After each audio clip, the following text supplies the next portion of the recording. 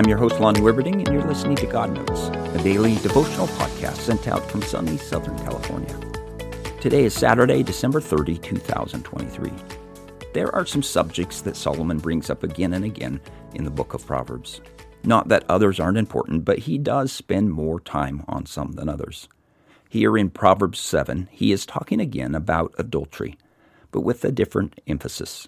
Last time we covered the subject, Solomon emphasized that focusing on your own spouse and finding delight in your own spouse is a guard against adultery. This time he says wisdom is a guard. Proverbs 7 is all one unit, so today I'm going to read the whole chapter. Proverbs 7 says, "My son, keep my words and store up my commands within you. Keep my commands and you will live. Guard my teachings as the apple of your eye. Bind them on your fingers, write them on the tablets of your heart. Say to wisdom, you are my sister, and to insight, you are my relative. They will keep you from the adulterous woman, from the wayward woman with her seductive words. At the window of my house I looked down through the lattice. I saw among the simple, I noticed among the young men a youth who had no sense. He was going down the street near her corner, walking along in the direction of her house, at twilight as the day was fading, as the dark of the night set in.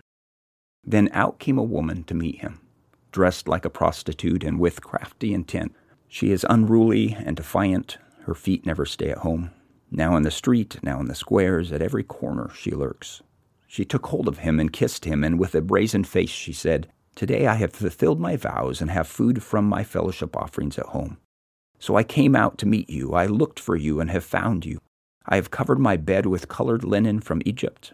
I have perfumed my bed with myrrh, aloes, and cinnamon. Come, let's drink deeply of love until morning. Let's enjoy ourselves with love. My husband is not at home. He has gone on a long journey. He took his purse filled with money and will not be home till full moon.' With persuasive words she led him astray. She seduced him with her smooth talk. All at once he followed her, like an ox going to the slaughter, like a deer stepping into a noose, till an arrow pierces his liver, like a bird darting into a snare, little knowing it will cost him his life.